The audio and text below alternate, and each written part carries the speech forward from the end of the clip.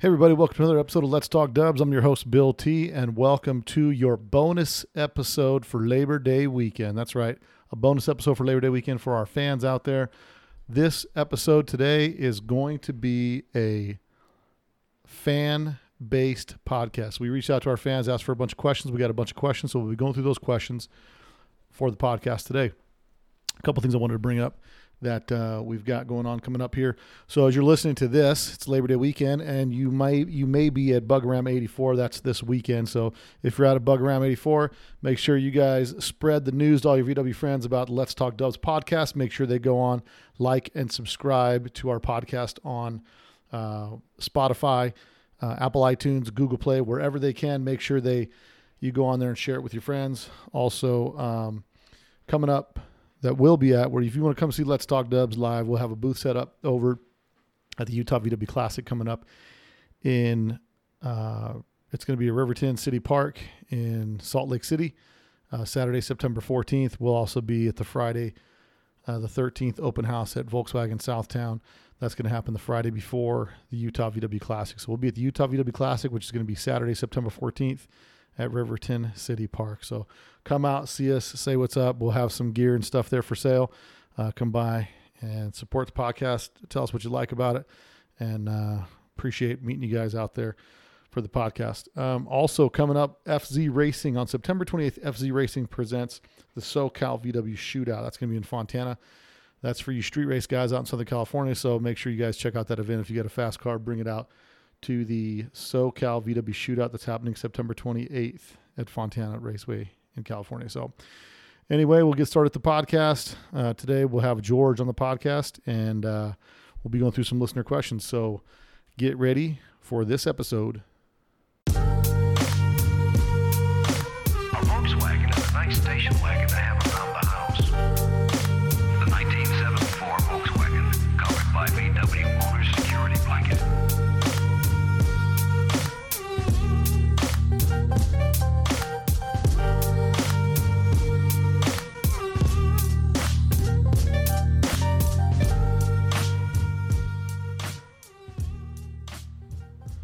All right, everybody. So welcome to the podcast. George T in the house. George, so what's up? How's everybody doing? So today's podcast is going to be listener inspired questions. We went out on our Instagram and our Facebook page, and we asked for some listeners to shoot us some emails, give us some questions about what they wanted to hear about. So we'll get started right out of the gate. So Skullduggery Art is Mike in Henderson, of course, and a friend of a friend turned him onto the podcast.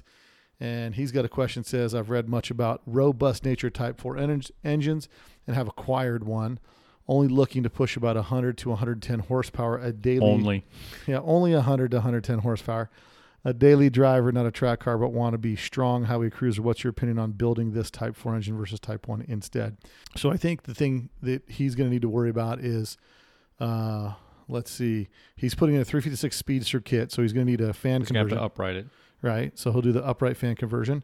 For 100, 110 horsepower, if you're starting with so this is the cheapest way to fast, I think, in my opinion, is get a set of some of those AMC heads, a new set of heads, some slip-in big bore pistons, like the 95 millimeter pistons, get a decent cam, upright fan shroud setup, some 44s, and make sure you do the math on your cam lift, your Venturis, and your jets, and you should be able to easily, I would think, be able to get about 100 horsepower out of that thing with drivable compression. Would you agree with that, George? Absolutely.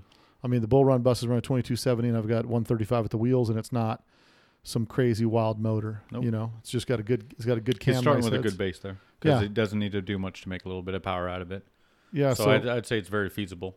If he's looking to do 100 to 110 horsepower, yeah. So what I may do is put my particular engine specs up on our podcast page, on our Let's Talk Dubs blog page for this episode. You'll go see the blog page for this episode, and I'll have some of the stuff that we talk about here on that. So that was Mike's question on Type 1 versus Type 4. But George, you just did a Type 1 in a Speedster, didn't you? I did. I did a 2110 install into a Speedster. I mean, Speedster's a pretty light car. I mean, Very light. you know, 1776 in a Speedster is going to feel like Absolutely. a big Like motor. most of them come with a little 1641, 1776 in them, unless you're getting like a Bex, and they use, I believe, 2110cc CB performance built engines in their higher end models. Yeah, but I mean, a big motor. I mean, a 1914 in a Speedster feel like a monster. So, yeah, that trust me, Mike, you'll be feeling a lot of power in that street driver. It's going to have tons of torque and be real easy to drive. I think the nice thing, my favorite thing about the Type 4s with the good torque is like just roll on the throttle and push that thing wherever you want it to go. Let's see here. Who's this? This is Stephen Hartlauer. Stephen Hartlauer says, as a host of the VW podcast, you tend to know what you're talking about when it comes to our cars. What is one new thing you recently learned about VWs that you were surprised to learn? Whether it was something about the history of our cars or the VW scene, a technical aspect you thought you knew but didn't, or something that was just in general new that you learned. George? One of the most interesting things I ever learned was working over at Beetle Barn with Justin Stevens, podcast alumni Justin Stevens. And he explained the parts numbering system to me and gave me a good little tip to remember things. He said all VW driver's part numbers, if it's driver's side of the vehicle, will be odd, and then all passenger side of the vehicle will be even. And he said a good way to remember is VW drivers are a little odd, so you always remember an odd part number means it belongs on the driver's side of the vehicle. I mean, odd partner, you're talking about the last digit? Yes, but the last 3 digits, the odd number. And I'm trying to so I read this question. I was trying to think, like, what's a new thing that I recently learned about VWs that I was surprised to learn?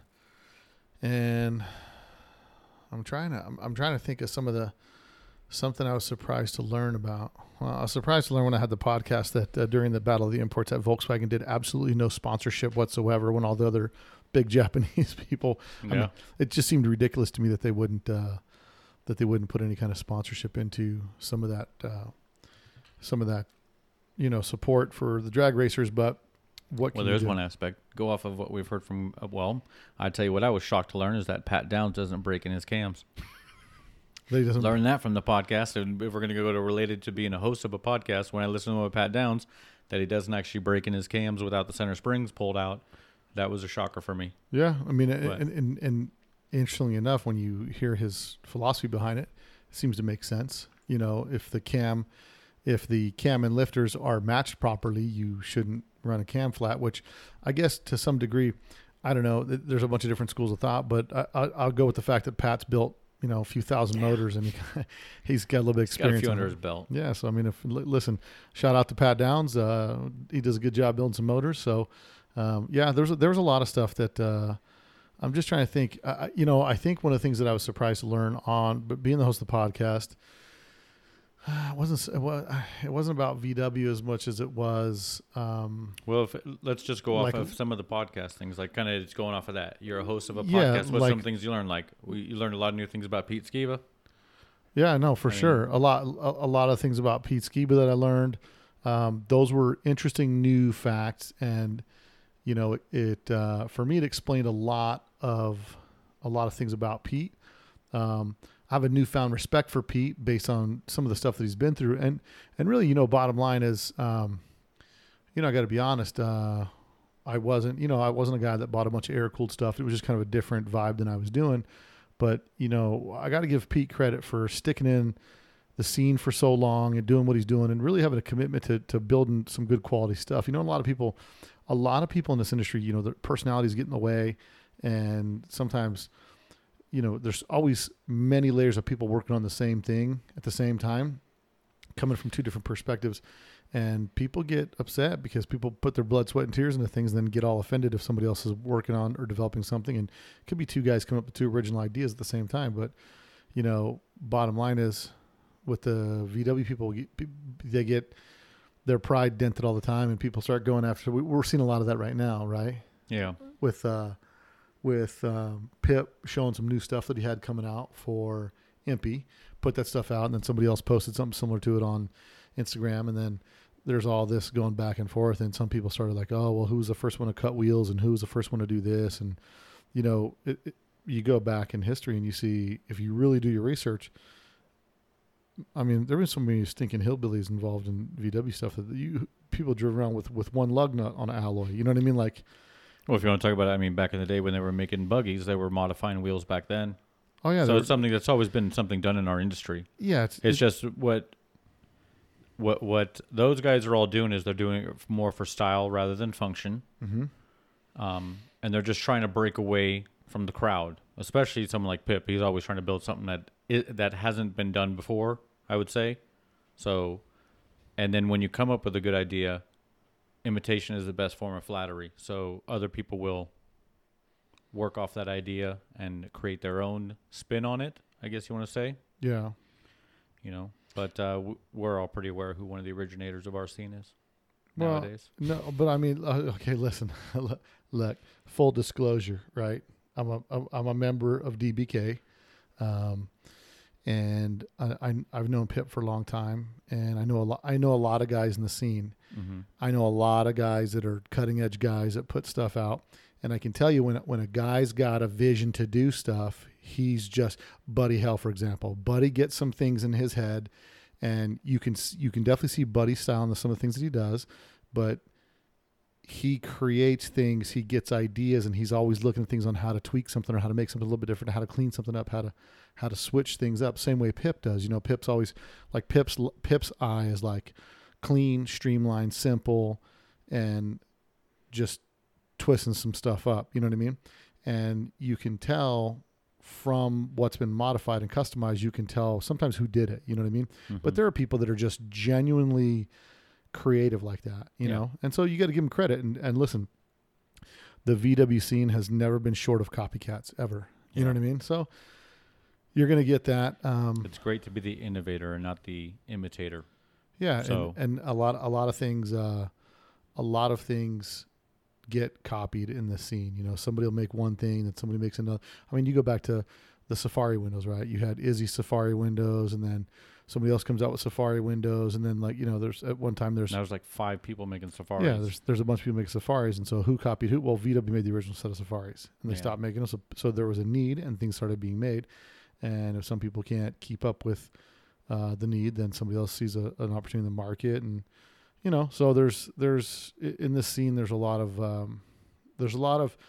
wouldn't be room for copycats if there wasn't a need for it. So there's a huge need out there for a lot of parts, and sometimes, and maybe this interesting thing to talk about is sometimes the need is so great that people will sacrifice quality just to get something and save a few bucks. Yeah, you know, we've seen that happening recently with a bunch of people being put on blast on the internet about parts being made and the parts being less than good quality. And, you know, the crazy part is at the end of the day, like if you're a guy look, you're talking to a guy I was cheap enough to do a ton of things by myself, just to save some money, because when I was a cook at the Olive Garden and I didn't have tons of money to, you know, put all kinds of extra stuff in my VW, I would do some things myself, you know. We weren't born rich. I thought we were born rich.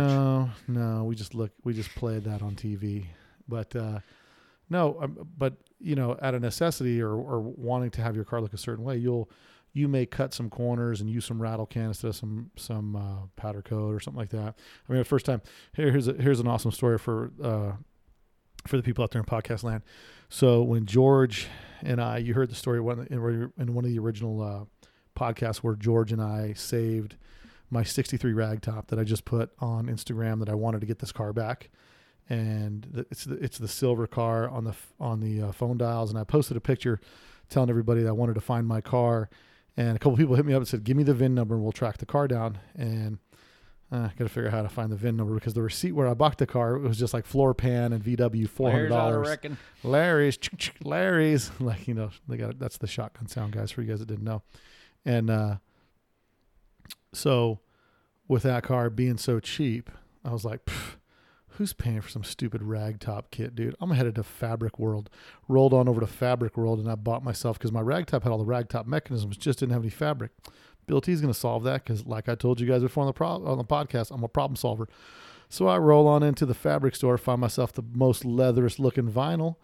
I take about 2 yards of that bad daddy home, and I go to stretch it over the front bow, a little spray glue there. I'm like, yeah, this is going to work. And then I thought, I don't know how to sew, but how am I going to lace up these sides and make them look good?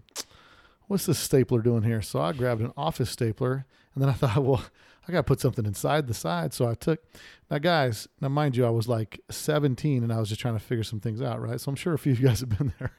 So I take a piece of coat hanger, and I take the coat hanger and I straighten it out, and I roll it like inside the sides of the rag top, and then I staple it in place. Did you not know about this? How is it supposed to open? Okay, listen, that's a later problem. Right now, I'm trying to mob down the street, making it listen. This was the first Phantom top for a rag top. Okay, so it was like a fake Phantom top. Luan tops. Yeah. So this was in my '63 Bug. My homie Mark D. Shout out to my homie Mark D. We were cruising over to his parents' house and just kind of mobbing down the freeway, like, yeah, look at them. They're checking out our rag top. Within like 3 seconds on the freeway, that top shot back like a flag for the United States of America. We were just dragging. all I saw was the rag top somehow. Apparently I didn't glue it that good in the front. And I just tried to leave it. I tried to leave it shut in the front, but the wind got underneath it and it just sucked it out of the front header bone. It was flapping in the wind like a breeze, and it was pretty embarrassing. So, but listen, sometimes we don't have the cash. You really you go to great lengths to cut some corners. And that was the last time I did that. So listen, that's $6 just pissed away at the fabric store, man. Look, what are you gonna do? But you got to learn, right? So next time I just bought a rag top kit and I was over it. So next question that George is going to. Jake Ballard out of Cheyenne, Wyoming. Jake writes, wow, we got another Type 4 question. You talk a lot about Type 4 power plants. What motor do you start with? 1.7, 1.8? What do you stay away, and what to look for? Okay. Also, something I've always wondered is, with all these big builds and restoration people are doing on their cars, do most people save or do people finance these builds? Just wondering when guys have these 50 to 100K restorations.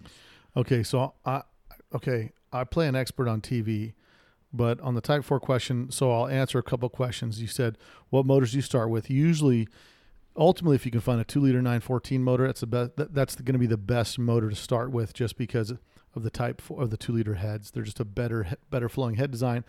It's sometimes hen's tooth, but a 1.8, my understanding, is a better core to start with than a 1.7, because you can do more with the 1.8 heads, from my understanding. But to get more in depth in that, when I do have Adam Wick on the podcast, Adam Wick is the guy that builds, he was a drag racer in the early 90s and moved into doing off-road race engines. He's here in Las Vegas, so we'll get Adam on the podcast before long, and we'll do a Type 4 breakdown as far as like, what's the best thing to look for? If you're starting on a budget, what's the best thing to get as far as core Type 4 motors? What do you stay away from, and what to look for? So, of course, you want to look for the 2-liter Type 4 motors or the 1.8 914 motors. I think that what you want to stay away from are the hydraulic lifter motors. I think the bosses are different for the hydraulic lifters, if I'm not mistaken. I'm not familiar enough to answer that question, actually. So, but then again, I'm just shooting from the hip. We'll get some in-depth Type 4 information on this from Adam, or who knows, I may get somebody else on the podcast. You never know. I might call my buddy Jake, since I bought a couple motors from Jake. We might get Jake Raby on the podcast, but we'll see. That'll be in the future. The second part of his question, also something I've always wondered, is with all these big builds and restoration people are doing on these cars, do most people save or do people finance these builds?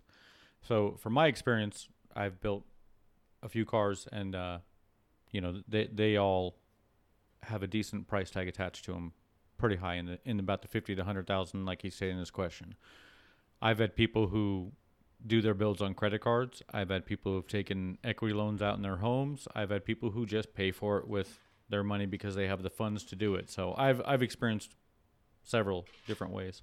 Well, I think the majority of people, my personal experience has been that I own a business, and because I own a business, I have the means to be able to build a car like this. And sometimes these cars like this, they're not fast builds, but the Type 34 took like 2 years to get built. and the money just starts adding up, and you don't realize I think it was $90,000 I had in the Ghia when I was all said and done. You don't realize the money that you have in it. And to be honest, out of that $90,000, $30,000 was in the garbage. Yeah, stuff that had to get redone. Yeah, stuff that needed to be redone, crappy paint jobs, some other stuff, and so things bought twice. Because you bought this set of wheels, you don't like it, then you bought that set of wheels. But how'd you pay for it? Blood, sweat, and tears through my hard work. But I mean, I'm fortunate enough to I own my own business, so I have. I had the wherewithal to build that car. So that car was built out of pocket. But most people that I know that have like a lot of the high level show cars, they're mostly guys that can afford to build cars. These are definitely not. They have the disposable income to do it. If you're going to have a car built, you're not living paycheck to paycheck. No. My first cars were like that. When I was just. That's when you build your own cars. Yeah. If you're having someone build your car, there's no way. Here's a comparison. So my wife's car needs service. We take it into Audi. She drives a 2013 Q5. We're not ballers, but take it to Audi for work. One CV boot needs to be changed on the outside. The estimate to do that job is $1,000 to change a CV boot. If someone's going to build your car, expect some pretty hefty bills to be attached next to that bill. Well, and that's the thing. It's like, to what degree, when you're looking at a $50,000 to $100,000 build is a gigantic disparity. I mean, a $50,000 build is like painted parts versus powder coated. Most of my bugs, when they're done, like a bug, not anything crazy, no custom air ride, no nothing, will be about $60,000. I mean, that's a complete car, but it's nothing. We didn't break any molds. We didn't do anything crazier out of the box. It's a highly detailed restoration. Yes, it's so highly detailed. So some of the ways you can tell some of those cars, but don't get it twisted. We had a buddy of ours, Bill Frost, that was in our car club way back in the day. I think we discussed Bill last time I was on the podcast. But yeah, I mean, but what I'm talking about is like, they can build it on cheap. Yeah, I mean, to build a car and have it look good, 90% of your thing is going to be your expectation. And then secondly, it's going to be your plan. Like if you've got a plan to build this car and there's certain small details that you do that make the car look clean. In other words, if you've got wheels where you can see the rotors, like just painting the rotor hats and then painting the caliper adds so much detail. Spraying the back sides of your bumpers black. Or painting them so that you or don't leave see. them. If you're getting Wolfsburg West ones, they come with a really nice silver finish on the backside. You can leave that be. But what I'm saying is like, okay, say you had paint color to match your car and you paint on the backside of the bumper. Small details like that make it look like a highly impressive build. Some things like that you can do at home.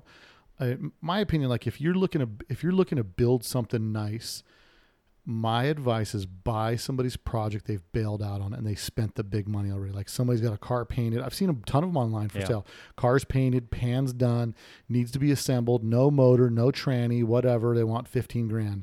And people are like, there's no motor and tranny, $15,000. That's a ripoff. But then it's like, you buy that car, you can finish that car for half the price of what it's going to cost to build it. So really it kind of depends, but the majority of people I know that are building the big money cars, they've got the financial wherewithal to build those big money cars. And, you don't always have to have big money put into a car to get the same look. We've got friends that have proven that over time. I mean, our one friend just went to One Day Paint Body. He just picked it to death and they kept repainting it until it was right. And the second thing is like, when you're making the initial purchase, I think we're going to do one podcast on just building cars, like the top 10 things to do while you're building your cars. Because to me, one of the absolute most important things when building a car is choosing the right car to begin with. Agreed. If you're like, yeah, but I saw a Ghia, and Somebody posted on Facebook. I mean, it's a low light convertible. It's freaking roach. It's rusted. Yeah. You saw that one, I think. Yeah. And someone's like, oh, I think they want like $13,000 or $15,000. Listen, you're going to spend $15,000 for that. You've got $50,000 in metal work in that thing, and I don't care who you are. Like, and you're also talking about low light Ghia, so the parts are through the roof for. And people go, oh, it's not $50,000 for metal work. Bull crap. Like if you're going to do it right, like if you're actually going to build a low light convertible Ghia and expect to get any kind of money out of that car, you have to have the metal work done right. So you're better off walking away from that car. Oh yeah. I mean, and that's, it's the same old story about people get all twisted because people ask ridiculous prices for like, it's a convertible Ghia. Like, yeah. So what? It's an early, one of the first years of convertible Ghia. I don't know what year it was. It was a 58 or 59 is the first year for convertible Ghia. I do remember seeing it though. But, yeah, I see that stuff on there and I just think to myself, some guys buying that thinking like, man, I finally get a low light Ghia and he's already paid too much to get to the party and he's going to get discouraged. So to be patient, you're better off just saving your money and keep adding to your piggy bank and then always look at stuff. Here's the deal. When you're buying a car like that, if you're looking to get into a project and you've got $10,000 to spend, I personally am looking at $15,000 cars. Because if I got $10,000 to spend, I can negotiate. Yeah, I can. You know what I'm saying? Like I can negotiate down. So sometimes people start looking at a $10,000 car, and then they'll be even further behind, even if they get it for $8,000 or whatever. I'd rather find something someone sells for $15,000 and pull it down to $10,000. And you never know what Cash always talks, especially the psychology behind a project that someone's bailing out on is that they're done. You know what I mean? They've already tapped out. Yeah, some people got have one foot out the door. Yeah, they're already out of the project. Some people have a bunch of pride wrapped up in it, like there's no way I'm selling it. But let me tell you right now, you show up with a sack of cash at somebody's house, dude. You're going to get that car. I mean, you're probably not going to be shaking hands and high fiving on the way out the door. They're going to be a little bit bitter. But listen, you want to get a deal, that's what you got to do. So, what's next, George? We got Justin Heath out of NorCal. He didn't specify a city, but NorCal. Justin Heath. So what's up, Jay? He's got a 2-part question here, I think, because he's got number 1 in front of it. So number 1, what's your thoughts on the new Impy podcast? He comments after to say, I think it'll be okay. Will they find a hole to fill that you're not filling? That remains to be seen. And he says hopeful. Is there hopeful? No. Is there more? That's it. It says no. Is there any link to that? No. Okay. George can't see. So, guys. What's your thoughts on the new Impy podcast? So my thoughts on the new Impy podcast. My understanding of the new podcast is it's based on Impy Insider. The focus of the podcast will be what's happening at Impy, things they're working on, things they're developing, and some of the stories behind some of the moves that they'll be making in the market. So that's my understanding of it. It's more in-depth, detailed. Sounds to me like it's more of a self-promoting machine for them, which is fine. That's what they should be doing, things like that. Yeah, listen, it's good. The more people that listen to podcasts, the more people will enjoy VW podcasts. So there are 8 billion people on this planet. Everybody will find their own audience. Yeah, just got to put the product out there, and they'll find their audience. Me personally, I love competition. I mean, I don't see it. And I'm not, by no means am I saying I see it as like it's competing in the space. What I mean by I enjoy competition is because competition pushes people to work harder. Yeah. Produce better product. So whether it's in the advantage they'll have is I'm sure they have the money to throw to it, to put a producer on it and to probably build a proper studio and everything. This is a homegrown podcast right here. Bill T does it on his own. Bro, don't sell yourself short. I mean, don't sell me short, bro, because I'm the one-man band over here. I'm the producer, the executive producer, the editor, the janitor. Marketing. I'm the every guy. But one thing I don't know if you can replace, one thing I don't know if you can put into something that you do is passion. It's like when you see stuff that... like you look at some of the cars that people build and you see the innovation and the uniqueness they put into it, and it's because they're so passionate about it. And then you turn around and you look at the guy that buys a car, slaps it together to flip it and makes some money. Like all these guys there's a guy here in this town that buys buses and converts them all into 21 windows and then runs them all through Barrett Jackson. And his whole game is just to flip them. And you can see it in the quality workmanship is done in the cars. I mean, they're just done to blast it through and get it done and get it sold and try to maximize the profit. And so I think when you do something, talking about this podcast specifically, my attitude with this podcast is I do it because I love to do it. I do it because I searched for VW podcasts that had good content, that had things I wanted to listen to, and I didn't find any. So I decided I would start my own. So that's the reason I did it. And then I figured with the people that I know and the resources that I have and how long I've been in the scene, I figured I'd be able to at least come up with some good content. And so far I've been able to come up with some decent content. So yeah, good for Impy to do their podcast. I mean, it's another means for them to communicate with their audience. It's good for me because a lot of people don't listen to podcasts. So when they start saying, hey, Let's Talk Dubs podcast, MP podcast, what's this podcast thing? Let's get listening to podcasts. More people start listening to some podcasts. So yeah, I listen to probably 12 different podcasts. Yeah, I subscribe to them and they come in and as they're released, I listen to them.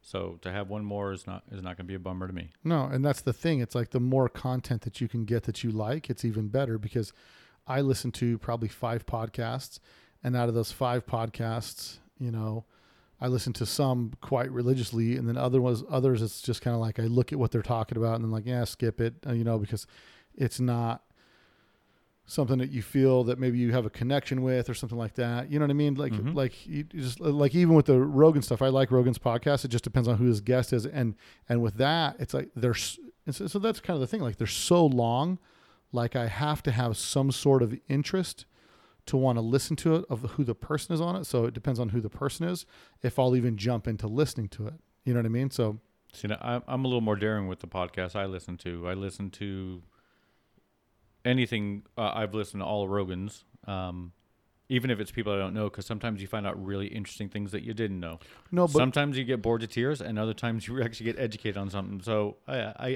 understand what you're saying about that. Well, but my thought is like, so the point I was making with that is description of who you're interviewing or the content that you're going to have in that podcast is pretty important, because sometimes people look at what the podcast is about, and you've got to get people engaged enough to want to buy into, hit play or download it or whatever the case is. So. Well, if that were the case, I wouldn't listen to any of your podcasts. Any of who? Yours. What do you mean? I mean, some of the people I don't even know who they are, but you listen and you go, "Oh, that's really interesting." So I think you're misunderstanding what I'm saying. What I'm saying is, it's important what you put on the description, because if you can put the description properly, you listen because you listen because you're my brother. I mean, it's less than you're my brother, but me, and like I'm worse than his brother. I'm his worst critic. I send this guy text messages constantly. I'm sure he hates me by now. No, but what I'm saying is like you listen because you and I, although we're in the same scene, we have different styles. We have different things that we look into and that we're into. And so like when you were saying stuff about people that when you're hearing me talk on the podcast and I'm making connections of this guy to that guy to this guy to that guy and all these things that you never paid attention to because it's not something that you've ever really looked at in the scene, but then when it's shown to you, you're like, oh, that's pretty interesting how this begat that, and then this begat that, and all these things were kind of the genesis of the next thing to come. Yeah. So it's good because there's some relatable material in the beginning, but then when we start getting some of this obscure stuff, it's cool because it all ties together, and then you start to see the story come together from another part, which is maybe one of my favorite things about doing the podcast is, especially when it's so funny because my opening question to people, I try to prep people for the podcast, and I don't by no means am I saying I prep the guests and I just say, listen, I'm going to get you on the podcast. The first question that I'm going to ask you is about your VW story, and then we're going to go from there. And usually it always starts that way. And the reason that I start the podcast that way is because although we think it's the same story, the uniqueness in our stories are what make it interesting. And as you watch the story unfold, that's when it kind of like, oh, that's neat. And that and for so many people, it seems there's similarities in almost everybody's story. Yeah. A lot of similarities, but they all have different twists and turns, and that's what makes the story interesting. Yeah. There's a little bit of crossover here and there. And there's like, maybe it's a socioeconomic thing that starts out that's the similarity, but it's like, where were you when you got first captured by you saw that bug and you're like, dang, that thing is too cool. I got to get me one of those. You know what I mean? Mm-hmm. So that's one of the things that I really enjoy about how one simple question of what's your VW story, which by the way is coming out on a Let's Talk Dub shirt in about 2 weeks. So about 2 weeks when you see me at the Utah Classic, I'll have some shirts for sale. The new What's Your VW Story shirts are coming out. And then I've got a couple different, I'm going to have 4 other shirts coming out, just some cool stuff that you guys will be able to support your favorite podcast with by buying some of these shirts. So, yeah, I got to give a shout out to my guy, Carl up there. And I think he's in Michigan. He's in Michigan. My dog, Carl, hit me up with some shirt designs. And it's a guy he's a listener and he's a fan. And I want to pull his name up here real quick, George. Carl Bland is his name. And he hit me up. Hey, Carl, work on some wagon shirts, bro. Come on. Yeah. So Carl hit me up, and he works for a T-shirt manufacturer up in Bay City, Michigan, right? So he hits me up. He's like, hey, man, fan of the podcast. I dig it. I listen to it at work. I like what you got going on. Gives me some compliments and says, hey, by the way, I took a look at some of your shirts, pitches me on his business and says, I do, silk screening and whatever. And so sends me some stuff. And the dude's got some really good ideas. And I'm going to get 4 of these shirt styles that he's come up with his art department. And it's pretty cool. So that's really what I dig about. Like, I'll tell you from a business standpoint, I like the way he came about doing it. You know what I mean? Show him what you can do right away. Yeah. So it's been good. The feedback I've been getting, the feedback has been quite varied for the different fans. Let me see here. What else we got? So some other people, George, this one's for you, man. It's from, let's see. He says, being the VW, was wondering what the best colors to paint on early bugs are from Dean Lands. From your boy Dean. What do you got for Dean over there? Me, myself, I always try to stick with factory colors. I just like, I've always been a fan of, if you keep it classic, it will always be in style. So I'm a fan of any of the original colors. Find an original color that you enjoy and paint it that color. So here's one from, let's see here. What is his name? So all I got is his email here. It says EWO8 from E is his name. He says, I've heard you mention on the podcast you're a Buick guy, also because you own a Riviera. I'm sure you've seen this, but just want to know your thoughts on heavy customization mods. Examples like the Berlin Buick on YouTube and other swaps. I'm assuming the Berlin Buick may be the bug with the nail head in it. And so, yep, that's it. So the Berlin Buick is a VW bug, and it's got a Buick nail head. A 56 chop top with a nail head in it. So so now my opinion on something like this. I'm a Buick guy. It's interesting to me about like some of the mixed platform stuff, like excuse me, like stuff like the Berlin Buick is super cool. I dig like his style and what he did. I don't know if it's something I would do. I mean, like I just look at the reality of like, God, driving that the motor's in there with you. Like a motor. The alternator has a directly behind a fan on it that's right by your right shoulder as you'd be driving this sucker. Oh, yeah, you're not driving that thing far. We'll see. It's got a nail head, so it moves. Of course, it's gonna move. Yeah, it's got a nail head in it. I'd hope it moves. If it didn't, I'd be disappointed. What I think is cool. I mean, listen, it's a lot of work. It's a super cool look, but everybody's got their style and everything.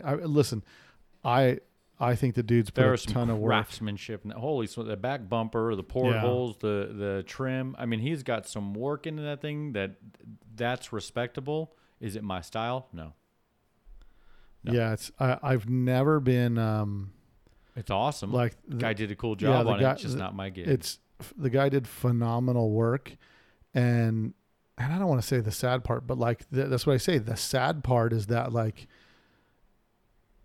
a lot of people can appreciate. Like this car is like top notch. I mean, I'm looking at the detail in the video. Heavily modified, like the gentleman's question and the referred guy to. and the guy's got so much time and effort. And I got to give. He got a woman to ride in that car with him in this video. That's bold. That's bold. I don't know if I could She trick didn't look my happy. woman. I'm just gonna say she did not look. I don't know if I pleased. could trick my woman to get in the car with a fan belt spinning behind her hair. No, she's happy. She's smiling over there. Okay, she does. Look But no, happy. you know, All right. the dude did a phenomenal job, and maybe I'll get him on the podcast. You know, that's the thing about the VW scene. The VW scene is like as much as owned and designed by Rob Freeman. So write down Rob Freeman. I'll see if I track him down for the podcast.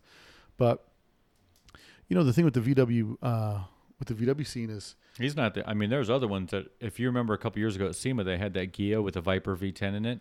oh yeah, I mean, that thing was awesome. yeah, That thing's super cool. that thing's- Another one that's just a ton of work. Not my style, but a ton of work. yeah. It's there's one called I'll look it up here real quick, the Viper V10, and the one guy's got a video for it. Right there. Yeah, Blue this Mamba. this guy Scotty DTV. Well, I tell you what, at least Blue Mamba nailed the look of it, Listen, though. It's a listen. freaking beautiful Ghia, dude. There's a It's guy. killing. I'm jealous. This guy Scotty DTV, because this guy takes like some pretty horrible video. Not gonna lie, but he's got a gang of subscribers. 172,000 subscribers, and his videos are like he just walks around with a camera in his hand, and it's a little bit. It's Awkward? it's just like you watch the video, but if you look it up, I think he it's did an Emery video. I think they're awkward. It's Ghia Viper V10. It's like he shows up at a car show and just kind of rolls up on people with the camera rolling, and he just does these pan shots and stuff. But like this Ghia, that thing, these cars that have That is an extreme modification. like I think if I had to pick between this and the Buick one, I take this because the engine's not in the car. Yeah. Because I also have a Corvair. People have heard that I have a Corvair, and a lot of people take the Corvair and do an engine in the back seat and do a mid-engine with the tranny from the Buick, or not the Buick. They just put the front wheel drive tranny in there and kind of mid-engine the thing. And I'm just not into having a motor right behind you. Yeah. You know what I mean? It doesn't sound enjoyable. So that for me, like this car's got the motor up front. I wonder how fast that thing is. That Blue Mamba. A V10 and a Ghia. Like you put a good 2-liter in a Ghia and that thing's ripping. Yeah, maybe I'll do a series of podcasts where I track down all the heavy custom people, because you know it's a different. They're not always like, VW. If people. you look at the Ghia, right, this Blue Mamba Ghia, do you see how you open up the wheel arcs for the cars? They're giant. Yeah. And it looks good, like it fits the Proportionate. car, Yeah. and so it's it's a cool deal. And I got a guy working for me that really wants to do a heavily modified car. He wants to do all these trick street rodder stuff that he's done in the past. The street rods, he wants to start bringing them to the VW world. And unfortunately, he's not working for the right guy right now. yeah. Well, you know. Well, we are doing a 21 window that's pretty heavily modified. It's all, both tubs in the front are completely handmade. The walkthrough setup's handmade, all that stuff. So let me finish E's question here. So E's question wanted to know how I thought about that the Berlin Buick. It's pretty cool. Listen, I respect the work that the dude's done. There's no question. It's a top quality build. I have a thing with like cars that I want to be able to drive, and that one, he definitely was cruising around, but I don't know if it's a long hauler, because I don't care where you ain't driving that in Vegas. And I'm just used to like, maybe it's just because in the world where I'm in, I'm used to thinking like, I got to look at stuff and be like, yeah, that's going to be burning hot in the summertime or whatever. But we're a product of our environment. Yeah. So the end of his thing says, we know bugs and buses, etc., have been used as versatile cars for interesting creativity, whether a purist or custom enthusiast. Good percentage of hobbyists are partial to what's in their craw, but regardless, done cleanly, I have appreciation for all creative restoration of these cars. And I think I agree with E over here. I agree with E on that 100%. It's the craftsmanship, the ideas, everything all is one. I've seen some heavily modified ones that I'm like, ugh, I don't care for that. But you still respect the work. You still respect the effort that went into it. Yeah, because I think I'd rather take like a customized car like that with a different engine transplant than something that's like a faux Tina car or something like that. You know, something that's just like, that's like a quick, I can do this to make it look cool or whatever. You know what I mean? Mm-hmm. I don't know. That's just kind of my 2 cents on it. So, let's see. Somebody wanted to know. Somebody was asking me about.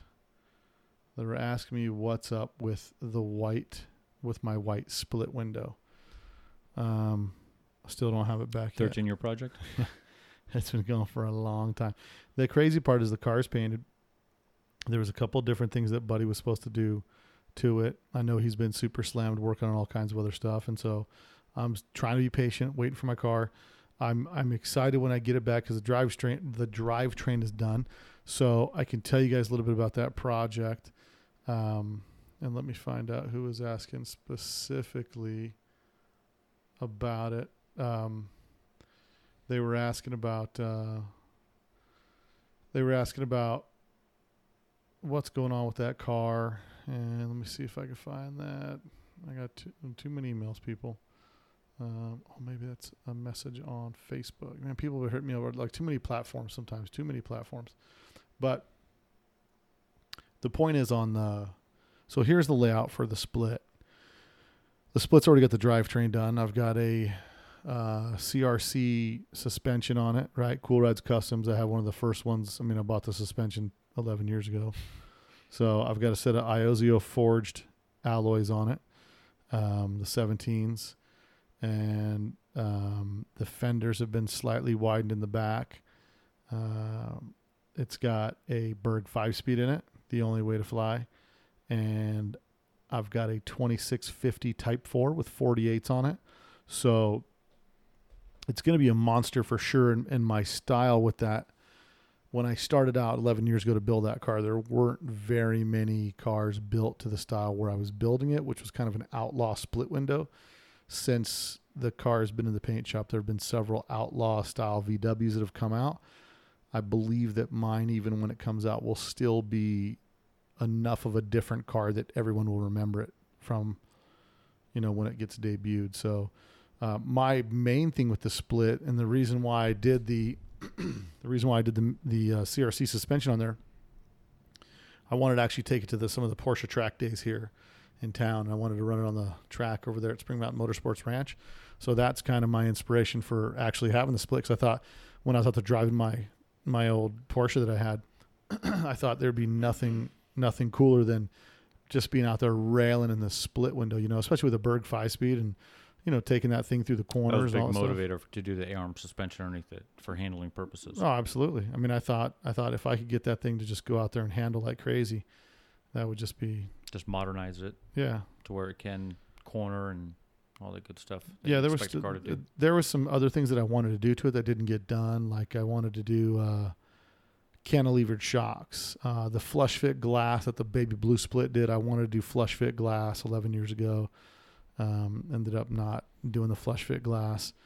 I wanted to take, because of the Mendola suspension, I wanted to do a push rod cantilever style rear suspension that sat in the rear package tray. So when you look in the rear package tray, you saw cantilevered arms with the coilovers on them. That came in with rods that were connected to the rear trailing arms that just worked as suspension. Kind of something that I saw, but something that I saw that Ring Brothers did in the back of a Camaro. It may have been not Camaro, but a Mustang that was called Dragon, if I'm not mistaken. There's a Mustang called Dragon, and it had cantilevered rear suspension. I just thought that was so cool. But you start off with some of the inspiration on some of these things, and you get what you get. Sometimes there's time. So I'm mostly looking forward to getting it back. I am going to I'm going to be doing, when I get it back, we'll just basically have to do the interior and do the wiring on it, and I'm going to be using a system, and I'll get the guy that came up with the system. I'm going to be using electrical setup called, what is the name of the setup I'm using? It's Ride Control. So Ride Control that I'm going to use on it. Some people are going to be a little upset when they hear this, but I shave the dash on the split. There's no knobs. There's no anything. There'll be one push button to start it.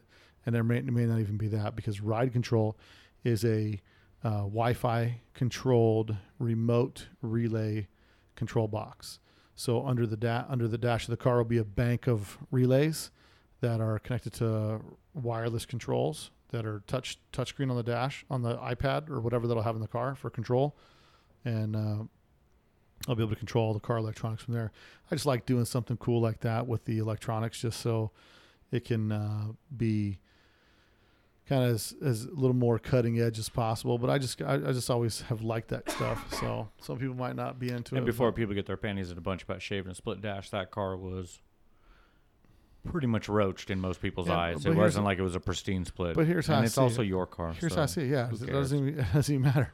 It's my split. And as soon as they start paying the bills on it, they can start having a say in how it gets built. And and if they don't like it, they built 100,000. They can go buy one and build it the way that they want it. Yeah. So that's kind of my feelings on the car, man. Like, don't bust on nobody's car. If you got a problem, build something nicer.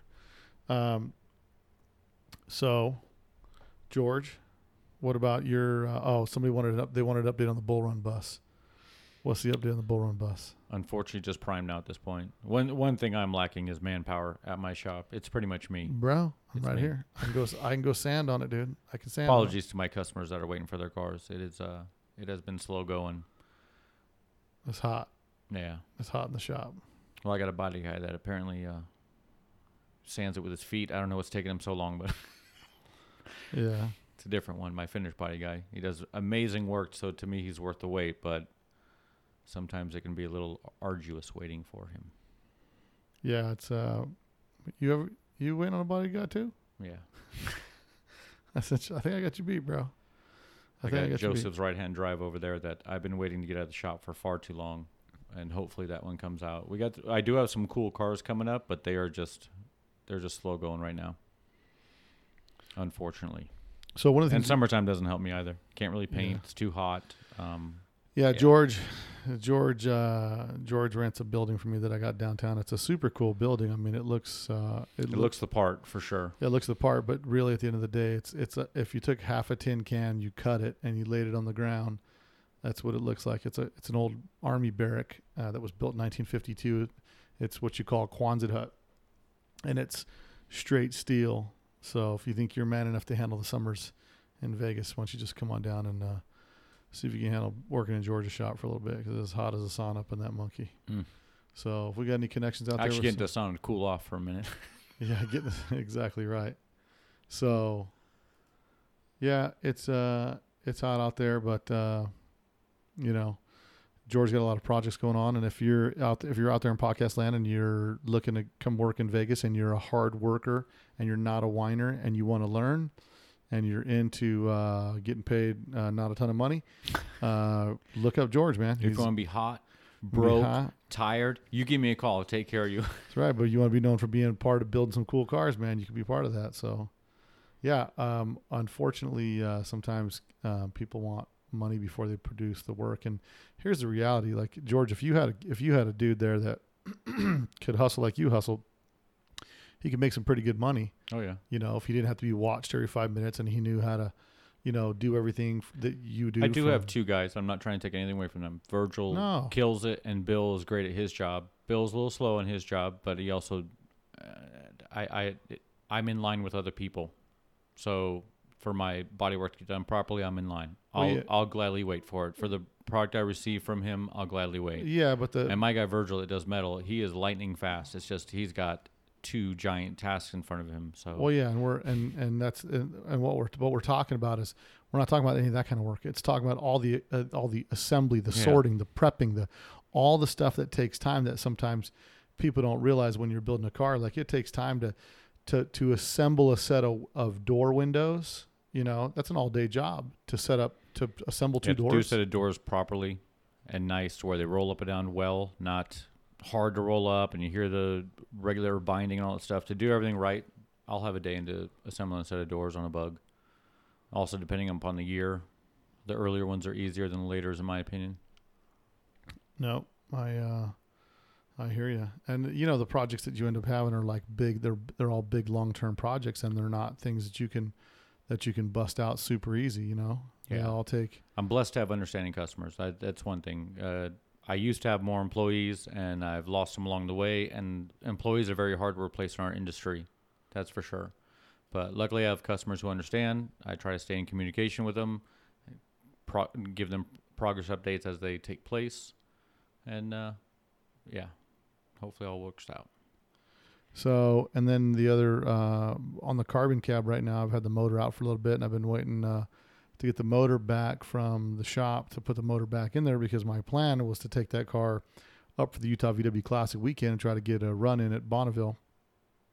And is there even any possibility of getting your motor back before the trip? If I do, it'd be nice if you could drive that double cab with us. If I do, it's got to be That's, I don't know. Smart. Is he rebuilding it right now or no? He's we're just going through it and finding out what the deal was. Because we had a little bit of an issue last time. I was gonna say, we don't want to put a brand new engine out on a road trip. Why not? Manny Montoya from Old Speed does that. Bro, why not, dude? What do you think those motors are? Shout out to Manny. What do you think those motors are that hit the Baja 1000 every time? They're brand new motors. They fire them up and they go 1,000 miles wide open. So, I think I should be able to make it. But yeah, I'd love to. Speaking of progress on the Bull Run bus, did you get paint? Don't you worry about what I got. Yeah, I didn't get paint, but I got that homework assignment 2 weeks ago. I drove by the paint shop. I'll get paint. I threw him a thumbs up out the window. You were supposed to. We should be halfway. You were supposed to text me the quantities of what I needed. I think I needed 2 quarts of black and a quart of red. 1 quart of red, yeah. Yeah. I think we'd already discussed that. So I didn't even have to tell you. You knew what you had to get. So I'll swing by the paint shop tomorrow, grab that stuff so we can get that done. So the challenge now is, what car will I have for the Utah VW Classic? And I got myself in that challenge right now too. Yeah, so you got your bus kind of back together, but not really. I got it all. Excuse me. I got it all back together, and I'm having a problem with one axle right now. And I actually haven't dug into it. I took so much time off working on my own, but that's a lot of things that people don't understand. They're like, "Oh, you got time to fix it." Every time I'm working on my own car, I'm not getting paid to work on my car, and I really don't have time to work on my own car. So that being said, to just jump right back into it and rip into it again is not as easy as it sounds. But I have an axle that's potentially giving me a problem on mine right now. Hopefully I get it knocked out. I'm praying for it to be a rotor, not the axle. Yeah. Well, so that would be the only reason you wouldn't see my bus at the Utah Classic, is if this thing doesn't, because it runs great, it drives great, everything right now. I can feel a shake in the car, and I got pedal pulse into my brakes. And when I checked it with a dial indicator, I got one rotor that's running 25,000 out. Well, that's not good. It's not good at all. So you get that. It's going to roach my brand new fag sealed bearings that I just put in my axle caps. Bro? What did you say? It's the brand. Well, okay, bro. You better check it, dude. So we don't want to get protested on this podcast. They're not cheap. They're like $45 each bearing, or maybe even more than that, $60 possible. I don't know. One of the things that I did want to talk about was so Bully Brigade's coming up, and that's the one in it's November 14th through 17th. You got to be kidding me, bro. So that's the weekend. I actually have something. There's something in November. That's it. It's Bully. It's Bully Brigade, and it's. I want to do that. It's the same day as. Let's see. Same day. Bully Brigade is same day as the other event that takes place. There's another event that takes place that same weekend. But nothing I was planning on going to. Yeah, the Bully Brigade is the one we're talking about. So the people in line so far, hopefully to go, would be me, Chris Vuk, and Russell at Old Speed, and Manny at Old Speed. And I think they have another gentleman on there and that wants to join in on that as well. That'd be super cool. Because November would be a really good time of year to do it. You're not going to hit those high temps in the deserts. The only bummer about that is you might hit some foul weather going across. But I don't think so, because you'd be staying across Texas and going through the south. So I don't think you'd hit like snow weather anywhere. Yeah. Might be chilly, but it's not going to be like we can't drive our cars. Yeah, that's November 14th through 17th. So we'll see about checking out that Bully Brigade and see if we can make that happen. That would be legit. I'd love to check out some East Coast shows. I mean, anybody can hop a plane and go to a show, but I'd love to just go down there with you. I think with everybody wants to. That's going to be, if we actually do that, that is going to be an ultra cool show. Yeah, because my other roll that deep, that far, that's awesome. Yeah, 14th through 17th, and then I got my show, the Las Vegas Auto Swap meet on the 30th of November. That's a lot of travel in November, but that's not it's not completely out of the question. But I'll have to see what's the status on the stuff. So I don't know. Well, George, we answered some listener questions. We had some more that we may get to on another podcast, and we've been kind of at this for a little bit. So keep up with everybody on what we're doing. We're going to be going to the Utah VW Classic, so feel free to go to Utah VW Classic. That's going to be on September 14th. 13th and 14th is going to be the weekend, 13th and 14th. So the 14th is the show, 13th is the Friday night event at Southtown VW in Salt Lake City. Or we'll be leaving Vegas early morning on the 13th, Friday the 13th, and rolling out there. Yeah, so if any of you guys want to roll out with us, feel free to give a call or shoot us a message, and then let's see if we can't. If you guys want a caravan with us, I'm sure there's. Last time we did it with 5 buses, and as it stands right now, it'll be me and my bus, Eric Black and his, and Jason Dunkel and his single cab. And if you get the carbon cab on the road, well, I need a bus going, so I got to find out this week if the carbon cabs will be on the road. Because if the carbon cab's on the road, I'll see you guys there. You guys will catch up like 2 hours later because the carbon cabs. How about we pull the motor of the Bull Run bus and put it in the carbon cab, and you can drive the carbon cab. I can't do that. The motor in the Bull Run bus is not powerful enough to push the carbon cab. Tranny's way too tall. Oh, it would do it. I mean, it would do it, but it wouldn't be. I mean, it wouldn't. I'm curious to see how mine does because I really up my gears. So see how it does on them 7-mile grades. Well, but you guys will see us at the VW Classics. Feel free to stop by, check out the Let's Talk Dub booth at the VW Classic. Other than that, you guys are a bug around this weekend, man. Have a good time. Say what's up to my homies from DBK NorCal, all my friends out there in Sacramento. You guys know who you are. Those of you that I've kicked it with, that I've cruised with, that I've gone out there and hung out in shows with for the past 15 years or so. It's been longer than that, I think. But SAC's a good show. Hopefully they'll have one more season of drag racing that they'll have out there. Hopefully they won't close that track and they'll have some more out there. But what up to everybody up there in the Sacramento area, and hopefully I'll see you guys at one of the next events coming up. Until then, I'm Bill T. And I'm George T. And we're out of here. Later. A Volkswagen is a nice station wagon to have around